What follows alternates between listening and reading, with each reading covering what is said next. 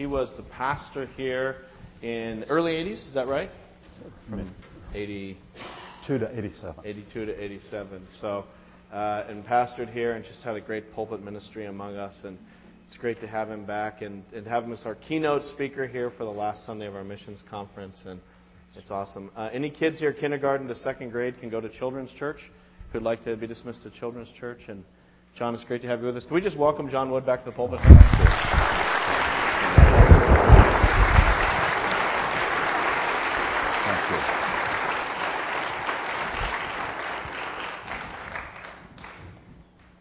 Last time I spoke in this pulpit, I didn't need reading glasses, and I seem to have lost mine. So if I'm squinting, I'm not ready to pass out. I'm trying to see the words. It is so good to be back with you and to see the way that the Lord has blessed this congregation. It's exciting to hear of your plans and to see the mission that God's given you, not just here on the South Shore, but throughout the world. And so I'm delighted to be back with you, grateful for the opportunity, and so grateful to the Lord for calling Jeremy here and so owning his ministry among you. Let's pray. Father, how we thank you for this time of worship, of lifting up our hearts and hands and voices and giving praise and honor to you who alone deserve to receive such praise. And yet in the wonder and majesty of your love toward us, you've not only made us your children, but you have destined us for glory.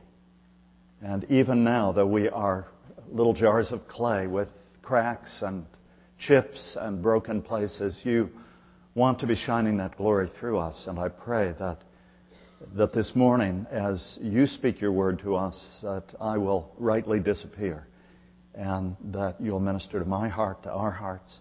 And then as we go to the table, feed us on all of the benefits of our salvation in Christ our King. So come, Holy Spirit, even as you've visited us in the music and the word as we've sung it, so minister to our hearts now through this written word. In Jesus' name, amen. It was great fun to be with you last night and recognize old friends and make some new. And for Marianne and me, it's also been sweet to drive up and down this street that Eleanor Roosevelt called the most beautiful street in all America, and see it when its leaves are in such glorious color. And it is good to be able to open God's Word with you now, and I'd invite you to turn to John chapter 17. This that is often called the Holy of Holies of the Gospels, because here we see Jesus' heart. Jesus, in the Gospel according to John, came into the world to minister to the world. As John said at the beginning, the Word became flesh, dwelt among us, and we beheld His glory, glory as of the only begotten Son of the Father, full of grace and truth.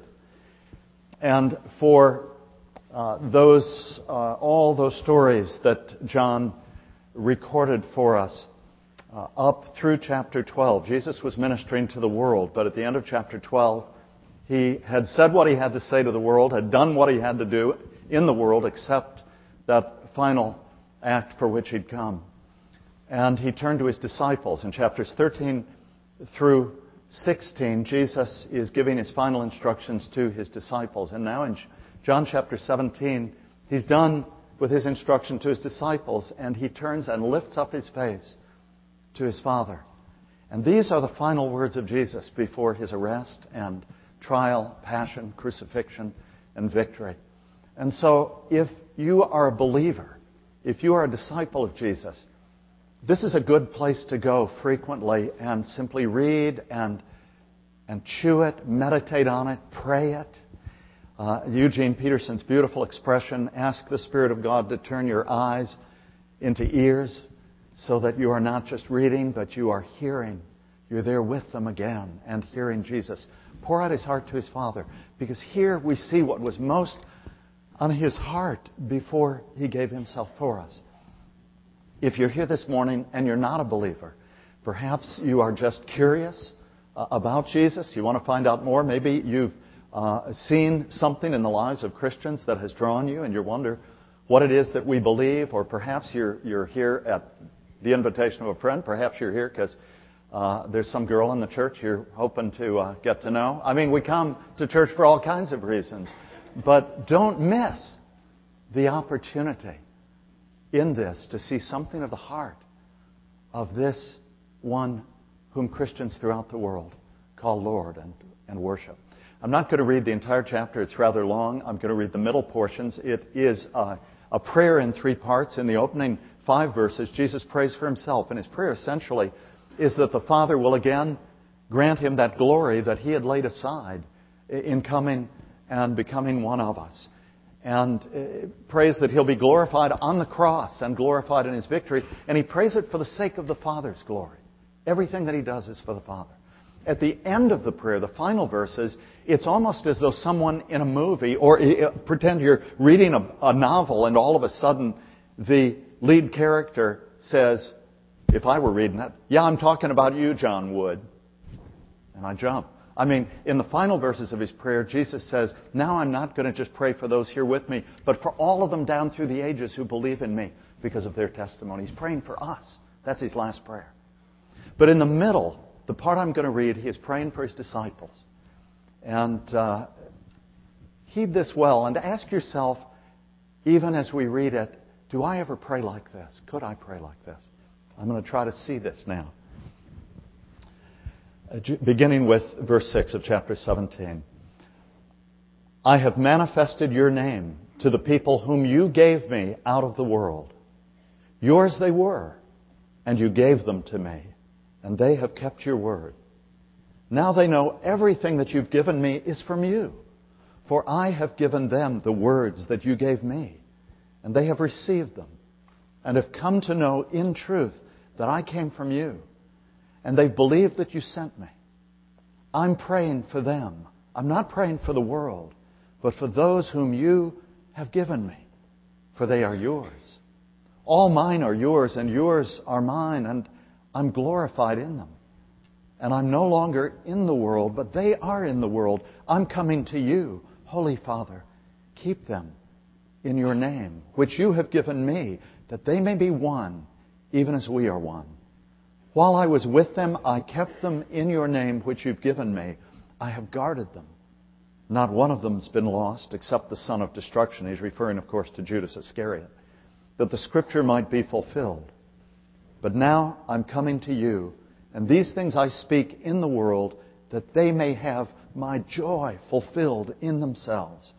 I've given them your word, and the world has hated them, because they're not of the world, just as I'm not of the world. I do not ask that you take them out of the world, but that you keep them from the evil one. They are not of the world, just as I'm not of the world. Sanctify them in the truth. Your word is truth. As you sent me into the world, so I've sent them into the world. And for their sake, I sanctify myself, that they also may be sanctified in truth. The gospel of Christ. Thanks be to God. If you are reading along in the same translation I'm using, the ESV, you'll notice I changed one word in the final sentence where Jesus says, I consecrated myself that they may be sanctified. I changed it to sanctified because it's the same word in the Greek. And hopefully if I ever get there this morning, I'll explain why. There's obviously so much here. This is so rich, one could spend more than a series of sermons on it and still not begin to plumb the deepest parts of it. But let me, on this final morning of your mission conference, where you've declared a theme from Isaiah 6, here am I, Lord, send me, encourage you to think about really 3 questions that I would pose to you as a result of the text, and then ask you to do what I've been doing as I've been reading it over this week and praying it into my own heart and seeking to hear what Jesus is saying to me, what His Spirit is saying to me through it. And my concern is this. As I read this prayer, I am struck at the deep seriousness of Jesus in thinking of those whom He has been discipling. and of the accountable relationship that he has to his Father for what he's done with the ministry entrusted to him. Jesus saw his ministry always in the most blood-earnest terms. And I'm not talking now of ministry in terms of professional ministry. I get paid for pastoring a church. I'm thinking in the biblical terms of every one of us, every single one of us who belong to the Lord, as being entrusted with ministry, as the body of Christ being given the life and ministry of Jesus to carry to the world. And there's no setting it aside. There's no getting away from it. So what I want to ask you first is simply this. Whom has God entrusted to you? Whom has God entrusted to you? Why do I say that? Because I've been struck just recently reading this chapter as never before by the, at least on the face of it, the oddness of the way that Jesus speaks of his disciples. Now remember again how John's gospel begins. John wants us at the beginning of the gospel to have the highest possible view of Jesus. And so if you were to arrange the entire Bible in chronological order, the first verse would not be Genesis 1:1, but John 1:1. In the beginning was the Word. The Word was with God. The Word was God. He was in the beginning with God. All things were made through Him, and without Him nothing was made that has been made. In Him was life, and the life was the light of men. And the light shines in the darkness, and the darkness is not overcome it. And then he goes on and says, and the Word became flesh and dwelt among us. And then he'll identify Him as Jesus. And so Jesus is the one through whom all things are created. He's not only with God, toward God, relationally, He is God. And so He has right over all. And yet, did you notice how Jesus spoke of these disciples? Look again with me at that first verse we read, verse 6. I have manifested your name to the people whom you gave me out of the world. Yours they were. You gave them to me. And they've kept your word. And then again, over, if I can see it, he says it again a little bit later and says, you gave them to me again. All of them are yours. Here, verse 10, I think. All mine are yours, yours are mine, and I'm glorified in them. Just before them, he says, you've given them to me, verse 9. Why do I emphasize this? Well, simply because I don't tend to think in those terms. I'm being very honest. I tend to think of my marriage in these terms. Marianne and I met and we decided to get married. I'm with her because she's my choice. I'm with her because I'm her choice. We decided to have this many kids. Then we decided we had a big enough family, we stopped. I decided where to live. I decided who my neighbors are. I get to hire at the church, so I decide whom I work with. I decide who my friends are.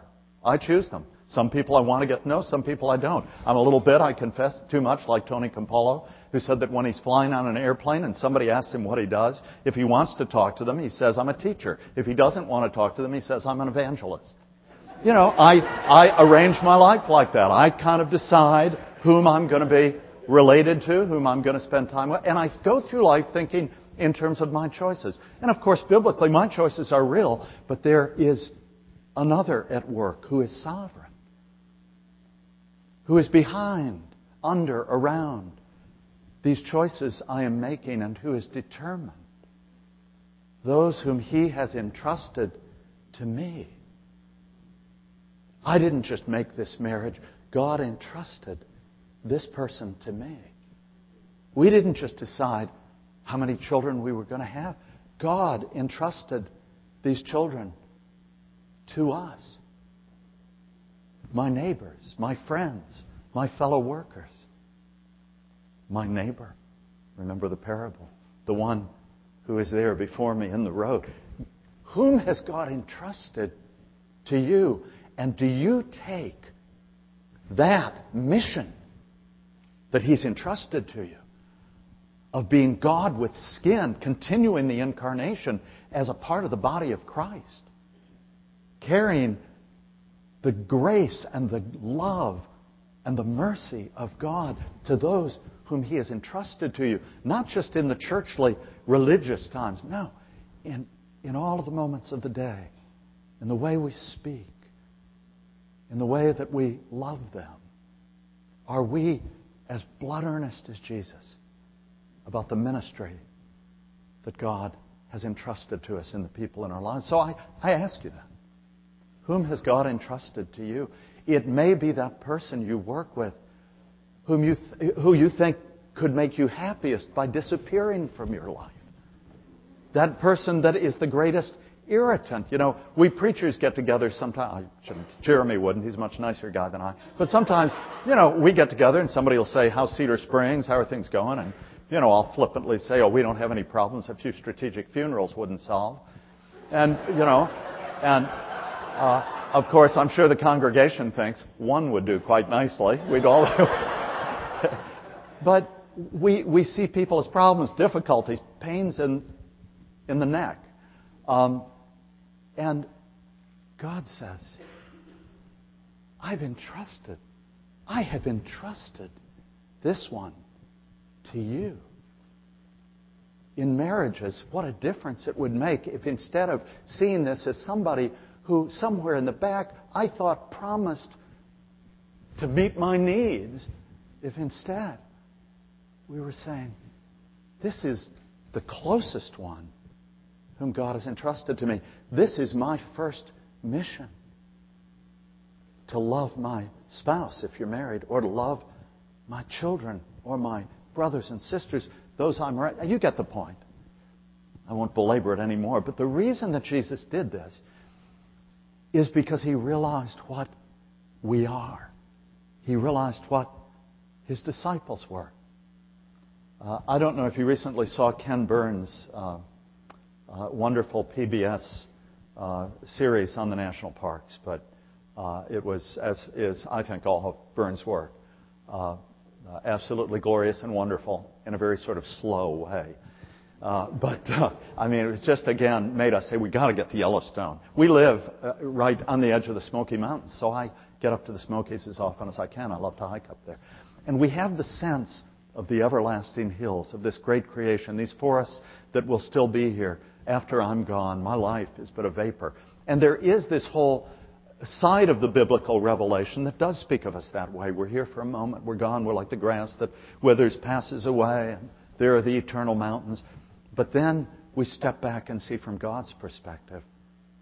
And all of this cosmos, is passing away.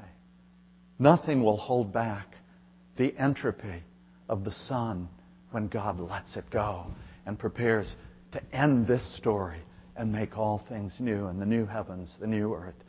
And no one, I think, has captured this more eloquently than C.S. Lewis at the end of a sermon that he preached at St. Mary's Church, Oxford, called The Weight of Glory.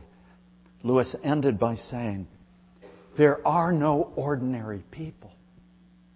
He said, even the most simple, boring person you meet today, the most uninteresting person you meet, will one day be either a being so glorious that if you could see that being now, you would be tempted to fall down and worship, or a being of such horror that you see now only in nightmares, an immortal horror. And then he said this, every day we are helping one another toward one or the other of those ends. And it is with that kind of seriousness, he said, that we should conduct all of our friendships, all of our play, all of our work, all of our relating one to another. Jesus saw that. He said, Father, these are yours. You've entrusted them to me. And I want them to share both my glory and my joy. So the first question is, whom has God entrusted to you? And at the end of this mission week, before you start thinking in terms of God drawing me out to a distant place in another culture, ask whether or not you've even identified your ministry right here in your own home, your own neighborhood, your own place. And also may I fold into that those whom God has entrusted to you these cross-cultural missionaries whom you've pledged to support. These are tough economic times, but God's entrusted the lives and the ministries of some of these people to you. You've been walking with them over the years. You've said, we believe that God's put us together as partners in ministry.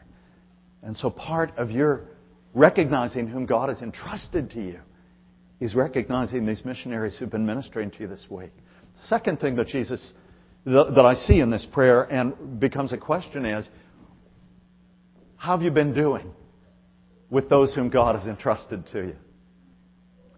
Because I look now at what Jesus does in this prayer, and He's standing before the Father, reporting back on how He's been caring for those entrusted to Him. And He says a number of things, just three that I'll quickly underscore. First of all, He says, I've guarded them, I've kept them. I've tried to protect them. If you're a parent, you know something of this. There are, I think, two equal and opposite dangers for parents spiritually, and they're much like the physical one. You've got this parent, on the one hand, who is always using antibiotic to wipe off the doorknobs, and if anything falls on the floor, no, don't put that in your mouth, you're going to get sick. And of course, they raise kids with no antibodies, and the first time the kid goes out into the world and someone sneezes, you've got to hospitalize the child. On the other hand, you've got parents who just, I was down in town yesterday, the wind was blowing, it was raining, and here came a mom with her kid in not much more than a t-shirt and no hood over, just rain coming down on this little, looked like not much more than a newborn. And I wanted to grab her and say, what are you doing? This is flu season. The kid's probably going to be tough. Going to be a hockey player here in Hingham. But it's a delicate balance. We've got to say, what is appropriate protection for my children? Well, I'm not just talking to parents. Are you recognizing your responsibility to those whom God has entrusted to you? And are you seeking appropriate ways, not to shield them from reality, but to encourage them toward the things that bring health and wholeness and discourage them from those things that cause deep brokenness? If we weren't at a mission conference and Jeremy had invited me to speak and had just said, just come and tell us what God's been showing you lately, what's fresh and new, it would have been this, and I'll really say this quickly. I think most of us evangelicals have down pretty well the whole, what we call the doctrine of justification, the fact that we're sinners, we can't make ourselves right with God. Christ came, died in our place, and in being born again and given this great gift of trusting in Him, repenting of sin, we now have the new beginning. We believe also that He's put His Spirit within us as we're born again, and that His Spirit now is enabling us to live a new life. But I think for most of us, and I confess for many years, I tended to think, okay, now here I am, broken John, all my inherited brokenness, all of the old junk that's because of my bad choices and my just being a jerk in so many different ways. I'm kind of, there are nice people up here, and then I'm back here. I've got further to go. And I would excuse friends. I had one pastor friend who's known as being pretty aggressive, and a person from his church came to me and said, boy, they just had a run-in and said, I don't know if that guy's even saved. And I said, look, you didn't know him before he was a believer. If he weren't a Christian, he'd be up in the steeple shooting people on their way to the parking lot. But that's a misunderstanding of what God has done. Because Paul spoke of himself not as a broken Saul who is now trying to self-improve with the help of the Holy Spirit. He said, I'm crucified with Christ. God gets rid of sin, not by getting rid of sin, but by getting rid of sinners. He puts us to death. It isn't just that Jesus died for us. We died in Christ. I'm crucified with Christ. Nevertheless, I live, yet not I, but Christ lives in me. And the life that I now live in the flesh, I live by faith in the Son of God who loved me, gave Himself for me. This is such a major theme in Paul and Jesus in John 12. Unless a grain of wheat fall on the ground and die, it remains alone. It must die to bear fruit.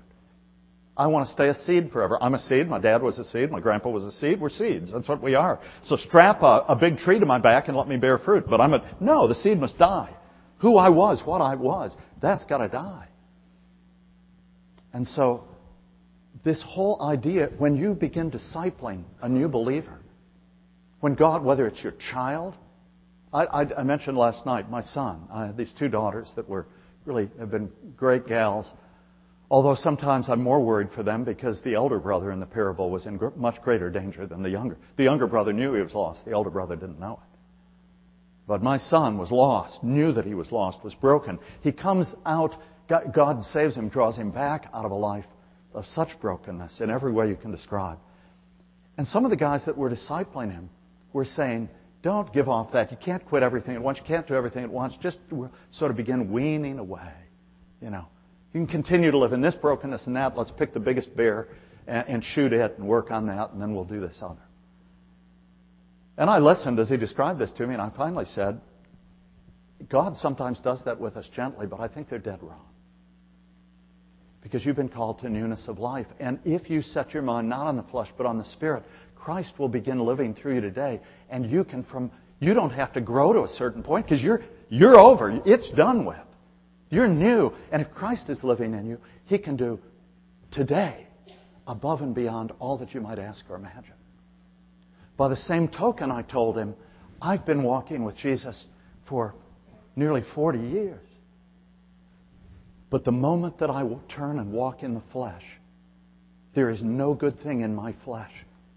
And right now, if I turn and walk in the flesh and begin setting my mind on the things of the flesh, I am a blasphemer.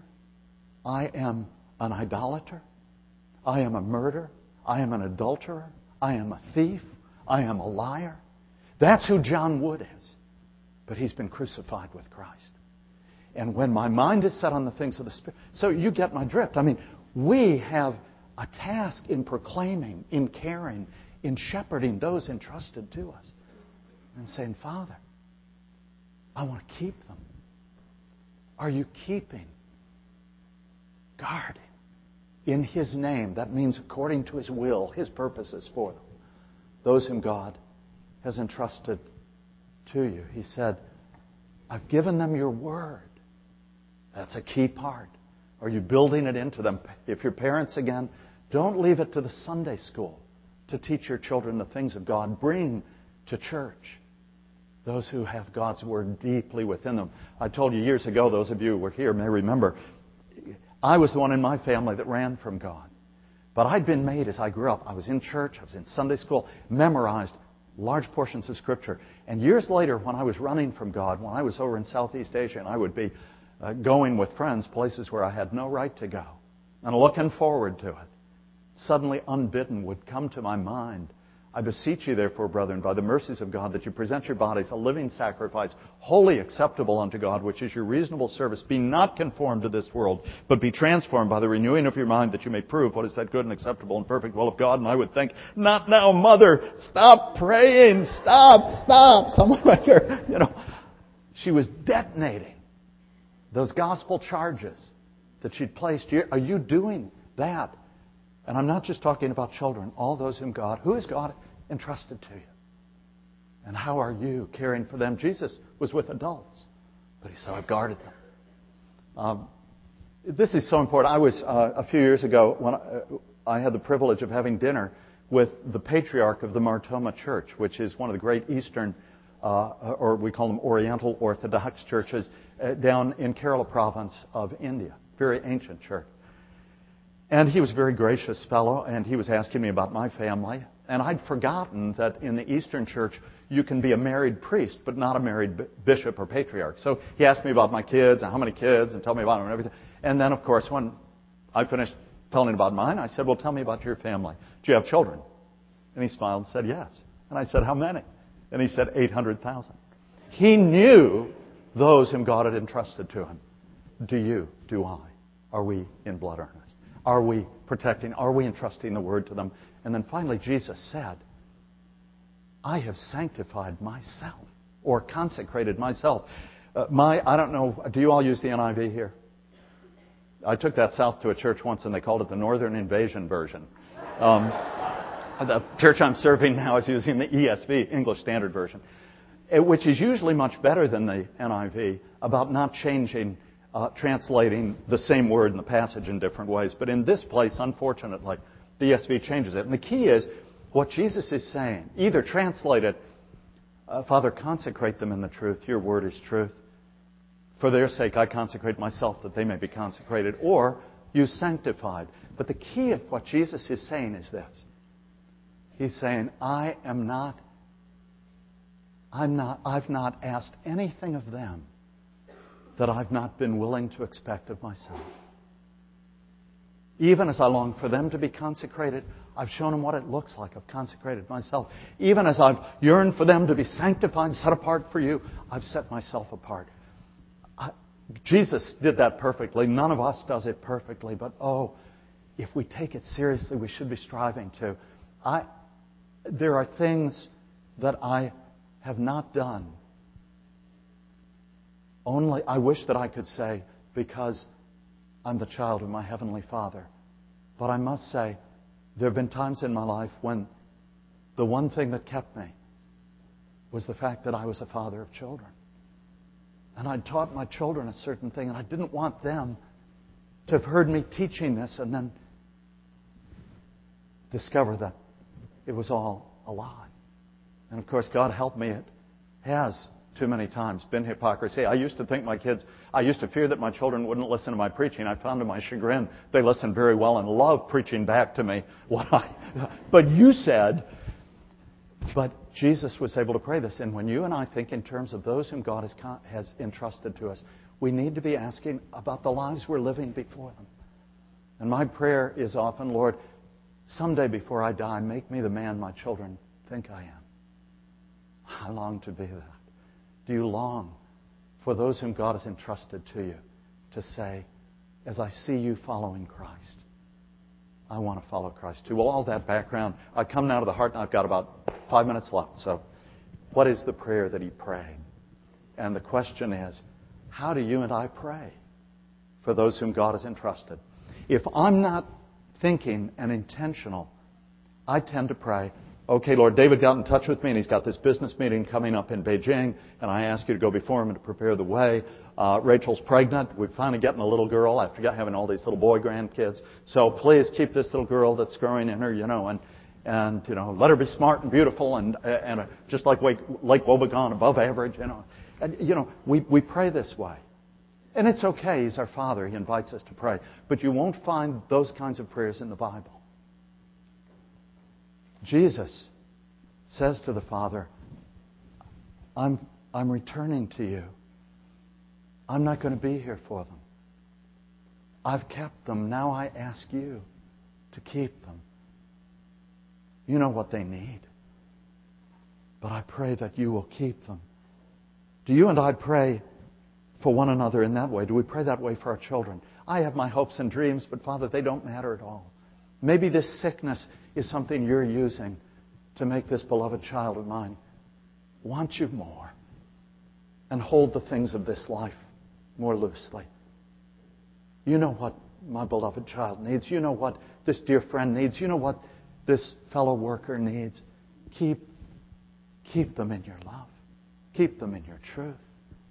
Guard them. The way that Paul prayed is so convicting. You look at that prayer in Ephesians. I tend to pray such small prayers.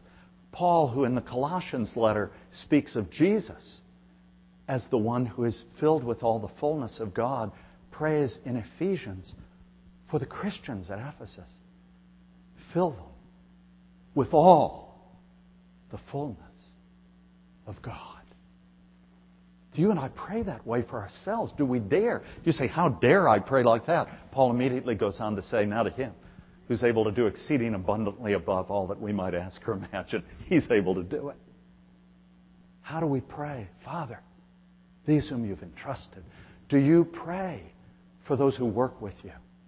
Do you pray for those whom you golf with or fish with or hunt with or run with or whatever it is you do? Do you pray for them as part of your regular prayer life? Do you see this as one entrusted? And you're praying, Father, keep this one. I won't go back and repeat last night, but I talked about when God's people pray, God changes things. God hears. We don't always get to see it. But God hears and heeds and changes things. And He says, sanctify them in your truth. Consecrate them in your truth. Your word is truth. Keep them from the evil one. And then sanctify them. Make them all that they're meant to be. What God has for you and for me is so much more glorious. And most of our mission to the world is not what we say, but how we live. The biggest reason that people in our culture tend not to believe the gospel of Jesus Christ is not that they don't find the gospel compelling, but that they don't find our lives compelling. And where people are living Christ, loving Christ, lives set apart for His glory. I'm not talking about a cloying, sick, silly religiosity. I'm talking about that Christ-like love of God, love of others, serving the world. The religious people, Tim Keller, who's at Redeemer Church in New York, and if you're not familiar with Tim's ministry, God's just owned it greatly in his preaching and his writings. But Tim says, we evangelicals ought to be concerned that the people who ran to Jesus tend to run away from us. And the people who love our preaching were the ones who crucified Jesus. In other words, he's saying, we've become too religious. Why did the religious folk reject Jesus? Because they said He hangs out with all the wrong people. He should be with us. He's with the people who don't like to go to church. He's with the people who drink and smoke and play cards and chew and go with girls who do. He's with that crowd, and He's supposed to be with us. And so they rejected Him. And Jesus told the parables that led to the parable of the elder brother, who didn't understand that he was lost too. Do you and I know whom God has entrusted? Do we recognize the depth of this ministry? You and I are to live Christ to the world around us. Our lives are so to be lived that we give reason for people to believe the gospel of grace simply by knowing us. There's nowhere except for the Christian life where this is revealed more beautifully to us than in this table and all that it represents. We tend to think of it merely as a memorial meal because Paul said in 1 Corinthians 11, he quotes the words of Jesus and says, do this in remembrance of me. And we have that in the Gospels. But in 1 Corinthians 10, Paul says that this meal is also a participation in the body and blood of Christ. In some great mystery beyond our comprehension, we spiritually, when we come to this in faith, feast on all of the benefits of our salvation. So this is for Christians. If you're here this morning and you're not yet a believer in Jesus, if you're not yet looking to Him alone for salvation, thank God you're here. Every one of us once sat where you're sitting. But don't eat this meal yet. Save it. It would be like celebrating an anniversary before the wedding. But if you're trusting in Jesus Christ alone, then come. Not because you're strong, but because you're weak. Not because you're good, but because you are in need of God's goodness and grace. Come because you love the Lord a little and long to love Him so much more. Come because He loves you and gave Himself for you.